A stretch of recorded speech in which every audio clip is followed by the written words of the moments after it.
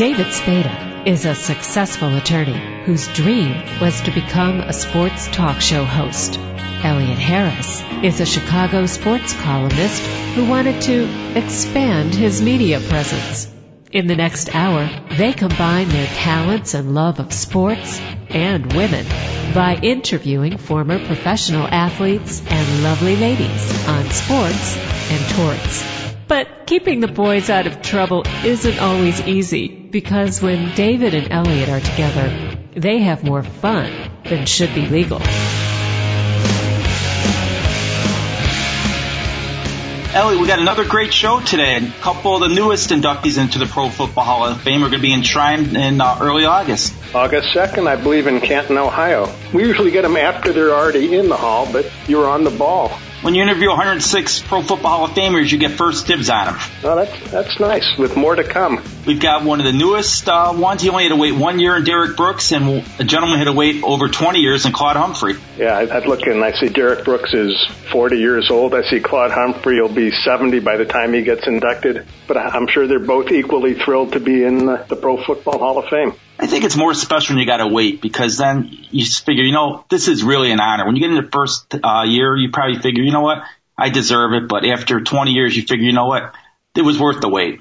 Definitely. Elliot, let's get right to an interview I taped with former Atlanta Falcon great and Philadelphia Eagle, Claude Humphrey. I see that you went to Tennessee State for college. How did you end up choosing that school? How to go about choosing it? Yes. Well, I visited quite a few schools in my attempt to go to college, and it just narrowed down. It narrowed down to Tennessee State and a little school up in Kentucky called Murray, and so I chose Tennessee State.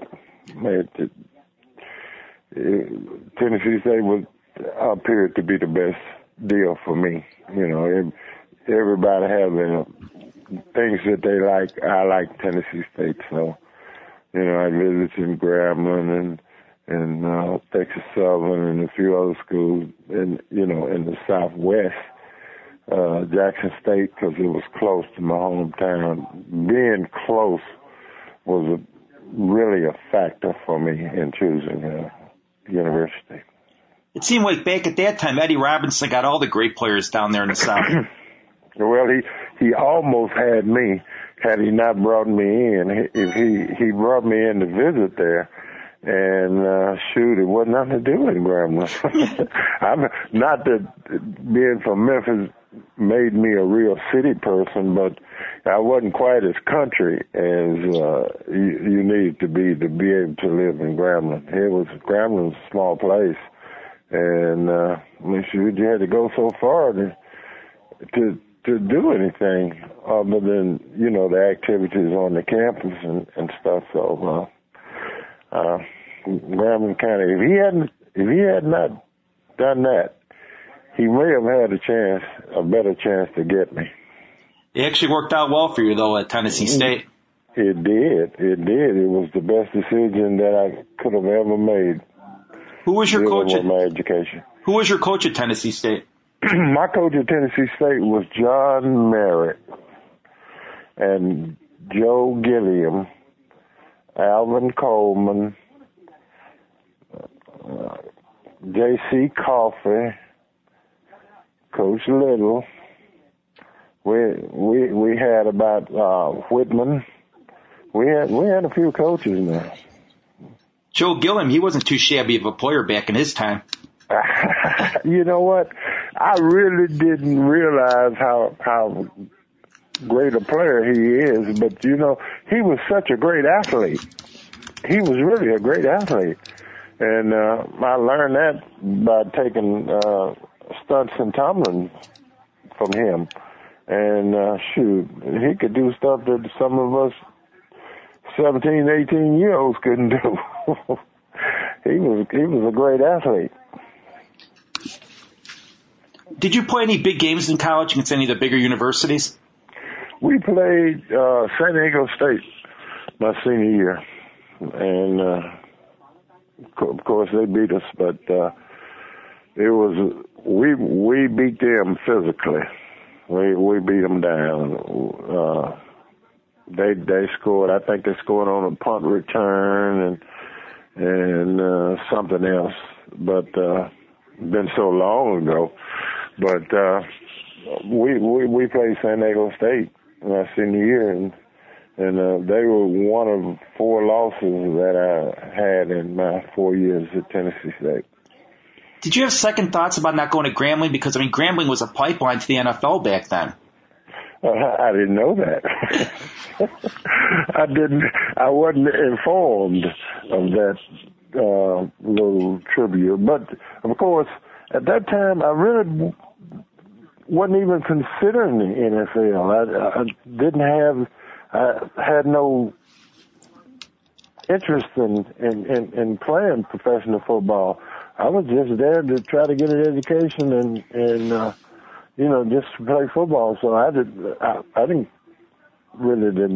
that would not have been a factor because I didn't know it.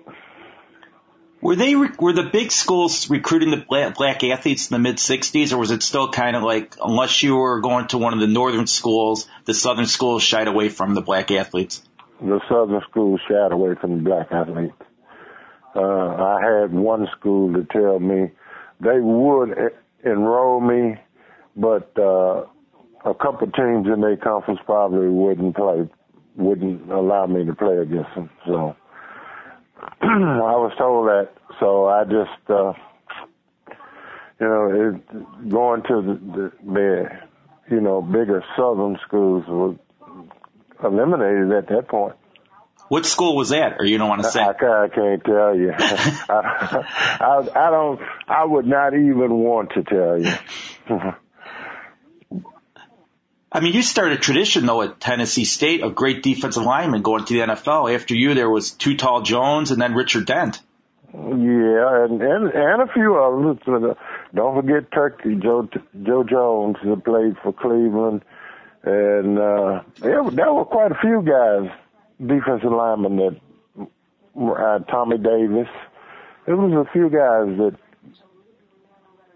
out of Tennessee State after I was drafted that went up there and stayed a while and played well in the NFL. How surprised were you that you got drafted third overall by the Falcons? Wasn't really surprised at all. I kind of knew. My John Merritt was my coach and agent, and he was pretty well informed. He kept himself. The one thing about him, he knew what was going on, and I kind of knew that maybe a month before the draft, I knew that the Falcons, if they had a chance, were going to take me. And the Falcons was drafted second, but third overall, because at that year Minnesota had a bonus pick. So, the first Cincinnati had the first pick. They picked Bob center from Tennessee, and then Minnesota picked Ron Yeary, and then it was the Falcons' choice. They picked me.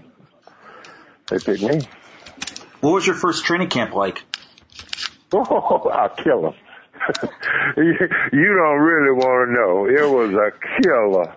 It was a rude awakening to football. Now at Tennessee State, we practiced really hard, and we practiced 3 times a day, and all that stuff. We had 2 regular practices, a special team practice. So we were practicing 3 times a day. And, I guess because I was so relaxed practicing at Tennessee State, it went along pretty good. But, man, when I got to the Falcons up there in Johnson City, Tennessee, it was so hot. I tell you what, it was ridiculous. And then they made no allowances for it. We just went, we could have practiced earlier in the morning, later in the afternoon, but we went out there, the hot part of practice, and we beat each other down. We beat each other down. It was tough. It was tough. It was nothing like college. Even though in college we practiced 3 times a day, we were only practicing 2 times a day in Johnson City. But I tell you what, Johnson City was hot. And then you went through a coaching change your rookie year. I mean, you had a new coach, 2-3 games into the season? We had, you know what's funny about that? I had Norm Van Brocklin in the college All-Star game. And, he was tough, but he seemed like a nice guy. The coaches have to be disciplinary. And so he discipline was pretty good at the college All-Star game. But, 3 games into the season, they fired Norm Hecker and brought Norm Van Brocklin in there, and wow, what a difference in norms. Norm Van Brocklin was off the chain. He worked us like crazy. And not only did he work us physically, but he worked us mentally too.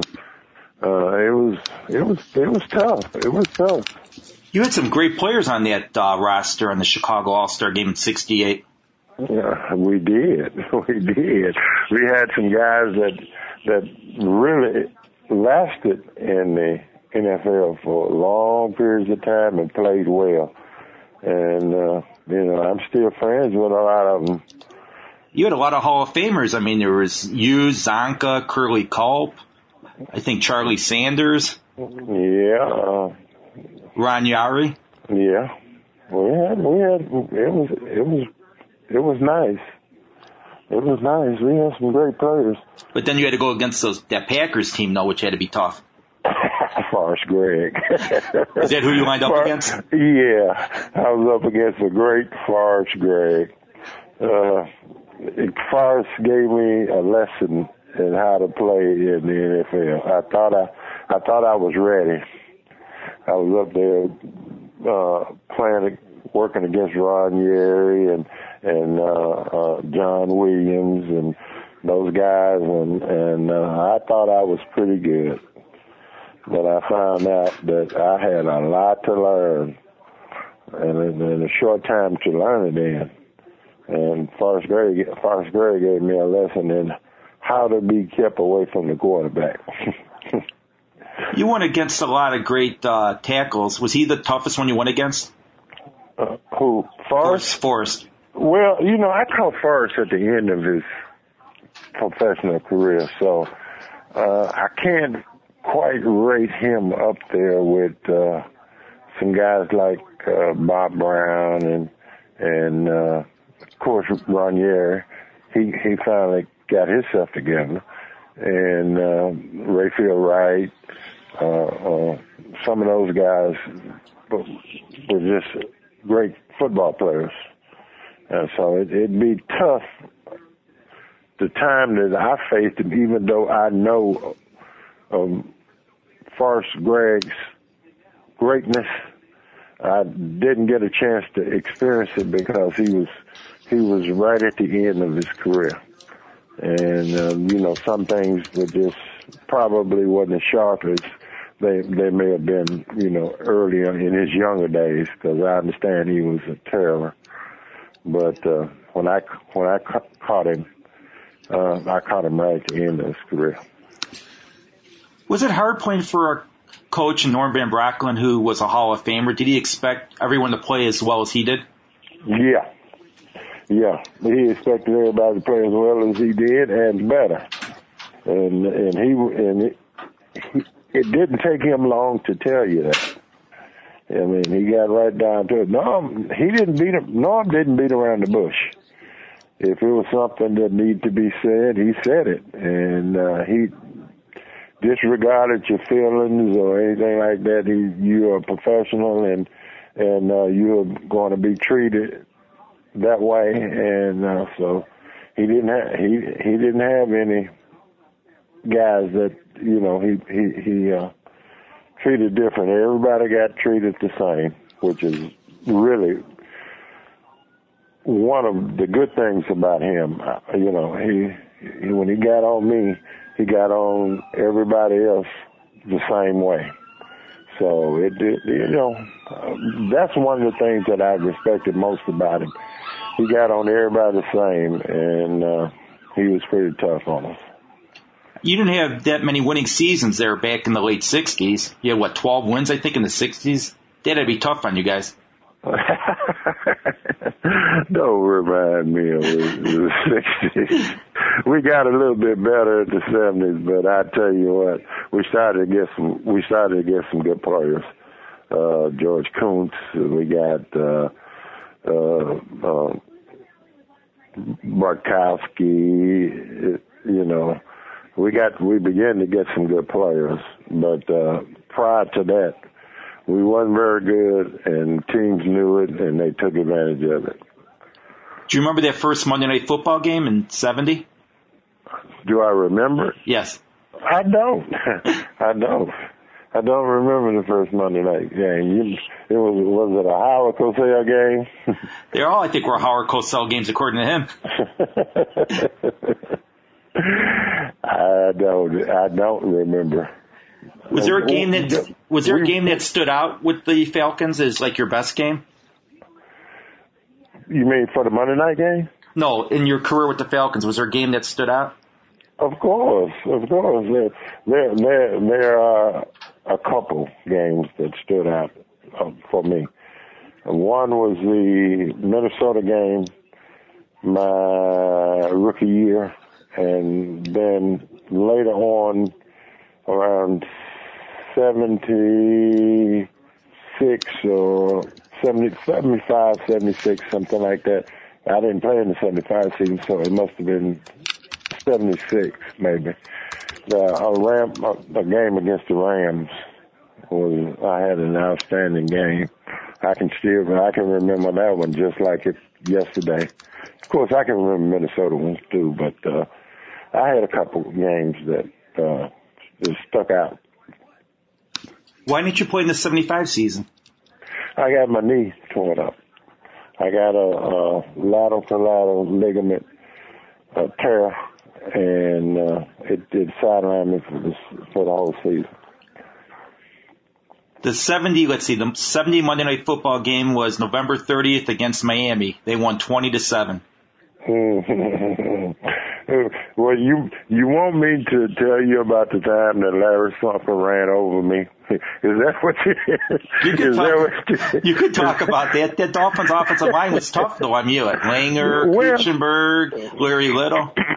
It wasn't the offensive line. It was that big running back sitting back there that was tough on us. Zonka? Yeah. I remember. I remember the incident. I didn't remember exactly, the game itself, but I do remember the incident when Zonka just ran right up my chest. I didn't get ready for him. I wasn't ready for him. Where you normally get ready for a running back, and he showed me that you got to be ready all the time. Never happened again, but and that was the Monday night game. I mean, he was like a sixth offensive lineman, Zonk. He was so big. He was, and he got that shoulder and used that form, and that was really abuse. Having to tackle him, he was a great running back. No, and he played great for a long time. And Mercury Morris would talk and tell you how good he was. I'm for sure. With the sacks, did you enjoy getting the sacks more or tackling the running backs more? I enjoyed the whole game. There was no part of it that I enjoyed more than other, because at the time, a sack was just a tackle. Nobody really counted sacks back then. It was just a tackle. So, I enjoyed both. I enjoyed doing both. But I tell you what, the most fun was batting balls I felt like that was one of my strong suits. And I got a chance to bat a whole lot of balls. I probably batted down more balls than some of the defensive backs for a season until they stopped throwing over there. They used to try to throw a lot of quick outs on me my rookie year, and I got a chance to bat a lot of balls. My hurries, I was real happy about, the hurries that I got, and it wasn't roughing the quarterback now, so like it is now. So, we got a chance to tee off on the quarterback. Those things were good things that I remember. Do you remember your two safeties?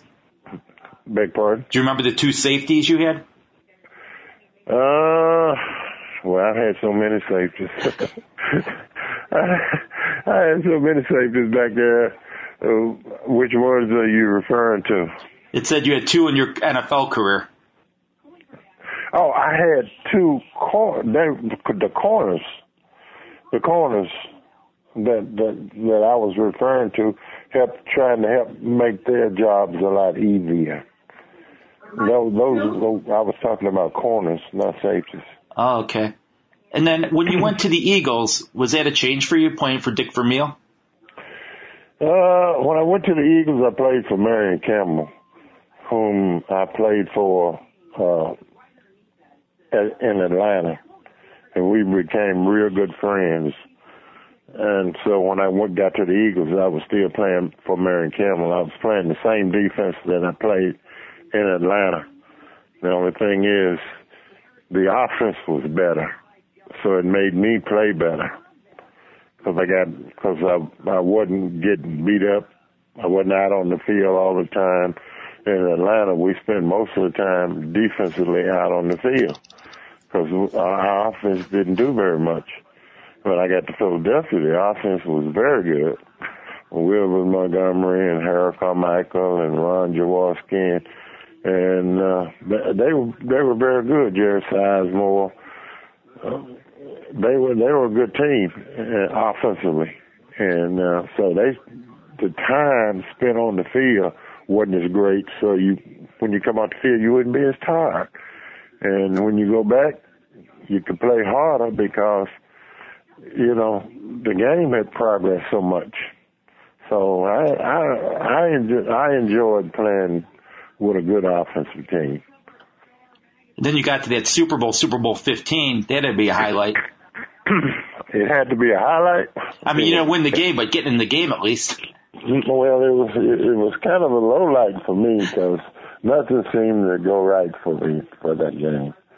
I had during the season, we had played the Raiders and we had beat them, and I had like 3 sacks or something in the game. And then when we got to the Super Bowl, I didn't get a chance to start, and I was standing over on the sideline getting angry about not getting in the game. And then when I finally did get in there, I roughed the quarterback, and they threw a flag, and the whole night, it was just a disaster for me. It did, the Raiders beat us, and it wasn't a good week. It was not a good week, I'll tell you that. Everybody remembers you throwing that flag back at the referee. Was that just instinct, or were you really pissed at him? I was really pissed because he threw it at me. Instead of throwing it on the ground, he threw it at me, and I got offended by him throwing it at me. So I guess he was pissed too. So he threw the flag right at me, and I picked it up and threw it. And I don't know. If I had a chance to do it all over again, I wouldn't do it. But at the moment, it was the way things were. It was the passion of the game and the way the game was going, Plunkett had completed the pass to Kenny King down the sideline, and Kenny King was still running, and all that stuff rolled up in one. This created a furnace inside of me, and then he threw the flag at me. That's just too much. Yeah, I mean, you had that quarterback, Jim Plunkett. I think my grandmother is faster than Jim Plunkett was back at that time. Yeah. And then you went into acting. You were on an episode of The Dukes of Hazzard, I see. Yeah. Well, that was the year I retired, I played 4 games in that season, then retired, and that was the year I retired. I did the Dukes of Hazzard. What was that like, being on that show? It was a little different. I mean, like all things, it was a learning process for me. And I didn't realize that actors went through what they go through. You know, people think it's easy, but it's not. It's really not easy. You got to really work at it. Did you get a chance to drive the General Lee at all? No. No, didn't want to drive the General Lee. I had a Z28 Camaro, and it was maybe, to me, was a little more hotter than the General Lee. So it didn't appeal to me to drive it. I met Boss Hogg back when I was young, probably in the early 80s. He was such a nice guy, that Sherelle book. Mm-hmm. He was. All those guys were nice. I mean, they treated me very well. I don't know if it was because I was a football player and I kind of dwarfed those guys or not, but they treated me very well. And of course the whole cast did, the directors and the workers and set guys and everybody was very nice to me. And it was an enjoyable experience, but I knew that I was going to go back and play football, so I did that program, but wasn't really interested in doing any more. I knew I was going to go back and play football. Did your wife tell you to stay away from Daisy Duke, though? No. Well, see, I did the pilot for the Dukes of Hazzard, so none of that had been aired, so my wife didn't know anything about it. So she didn't tell me anything. What took so long for you to get in the Hall of Fame? Probably my one loss with the Falcons, and I'd say probably the misinterpretation of the relationship of leaving the Falcons. I think that may have had something to do with it, and just that we didn't win a lot of games. I wasn't on a winning team. We didn't go to the Super Bowl. It was, you notice that most of the guys that go to the Hall of Fame are guys who played in the Super Bowl 3-4 times like that, and there is, not to say it, but there seem like there are some rules and regulations that govern you getting into the Hall of Fame, and my career just didn't, based on the years that I spent in Atlanta and then the years that I spent in Philadelphia, I think that probably had a lot to do with it. And the Philadelphia years may have helped quite more than the years that I spent in Atlanta because we were winning. Yeah, they made you wait. They made Curly Culp wait. They made a lot of great defensive linemen wait. Well, the good thing about waiting is it makes you more, it makes it so much better. I don't know what I would have done if I had gone in like Derek and Walter, first year of eligibility and all that. I might have been beside myself, but it gave a chance for me to gain some humility and respect for the game. So, how hard was it playing in Atlanta on all those losing teams? Did you want to just give up after a while? Yeah, I did. I wanted to give up after a while. It was tough. It was tough because it didn't seem like, it wasn't like the Atlanta Falcons is today on the Arthur Blank.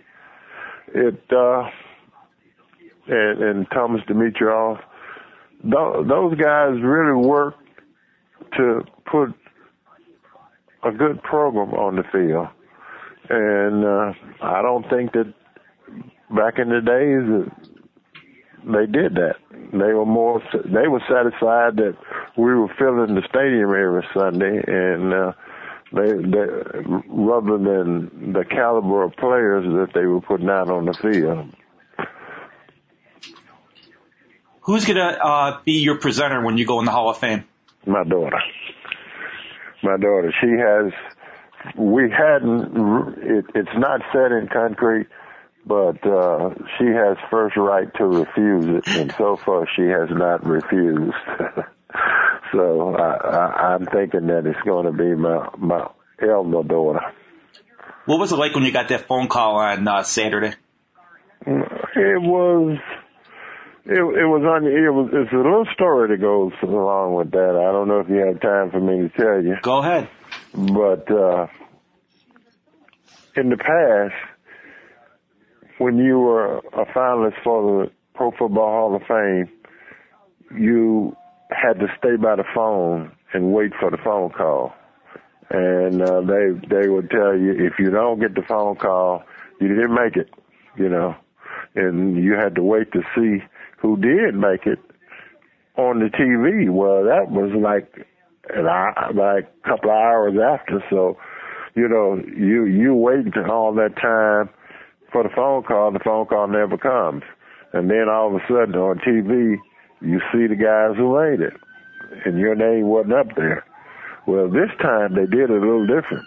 They brought in all 17 finalists for the Hall of Fame into New York and put us up in the hotel, and they told us that they would call our room. And so I'm in the room with my daughter, Claudia, and, you know, it's funny. I turned to Claudia after 20 minutes and I said, look like we're in trouble. Then after 25 minutes, I said, well, you might as well call everybody and, you know, tell them that we didn't make it. And just as I got that out of my mouth, the phone rang, and they said, congratulations, you're a member of the Pro Football Hall of Fame. And I just, you know, I almost passed out. The blood rushed to my head and everything. It was amazing. I mean, I hadn't felt that way since I was a first round draft choice for the Atlanta Falcons. The only thing I feel bad about, though, is that your wife's not going to be there to enjoy it with you. Yeah. My wife was my biggest supporter. And, of course, my biggest PR person. She, for all those years and all those times that I was up for the Hall of Fame, she worked diligently trying to do what she could. We really didn't know what it was that she was supposed to be doing, but she tried to get in touch with the voters, and she wrote letters, and she had people to write letters, and the whole thing. And she just worked. And then when I didn't make it, we cried together about it. So, you know, not having her to make it now and not have her here to enjoy is kind of a bittersweet to do, but you know, life goes on. She went upstairs and got it done upstairs. You know what? I felt her presence. We were in the orientation meeting after the voting, and I was just sitting there and I was thinking about her, and all of a sudden I just felt good. I felt good, and I know I think that she's proud of it. The fact that I finally got in. She has more power up there to get it done than down here, it looks like. Yeah, that's exactly right. Elliot, I could have talked to Claude all day, 35 minutes, and he could have kept going. What a great guy. Yeah, and all good stuff, too. You're listening to Sports and Torts here on TalkZone.com. We're going to take a short break, and we're going to get to former Tampa Bay Buccaneer Derek Brooks. Stay tuned.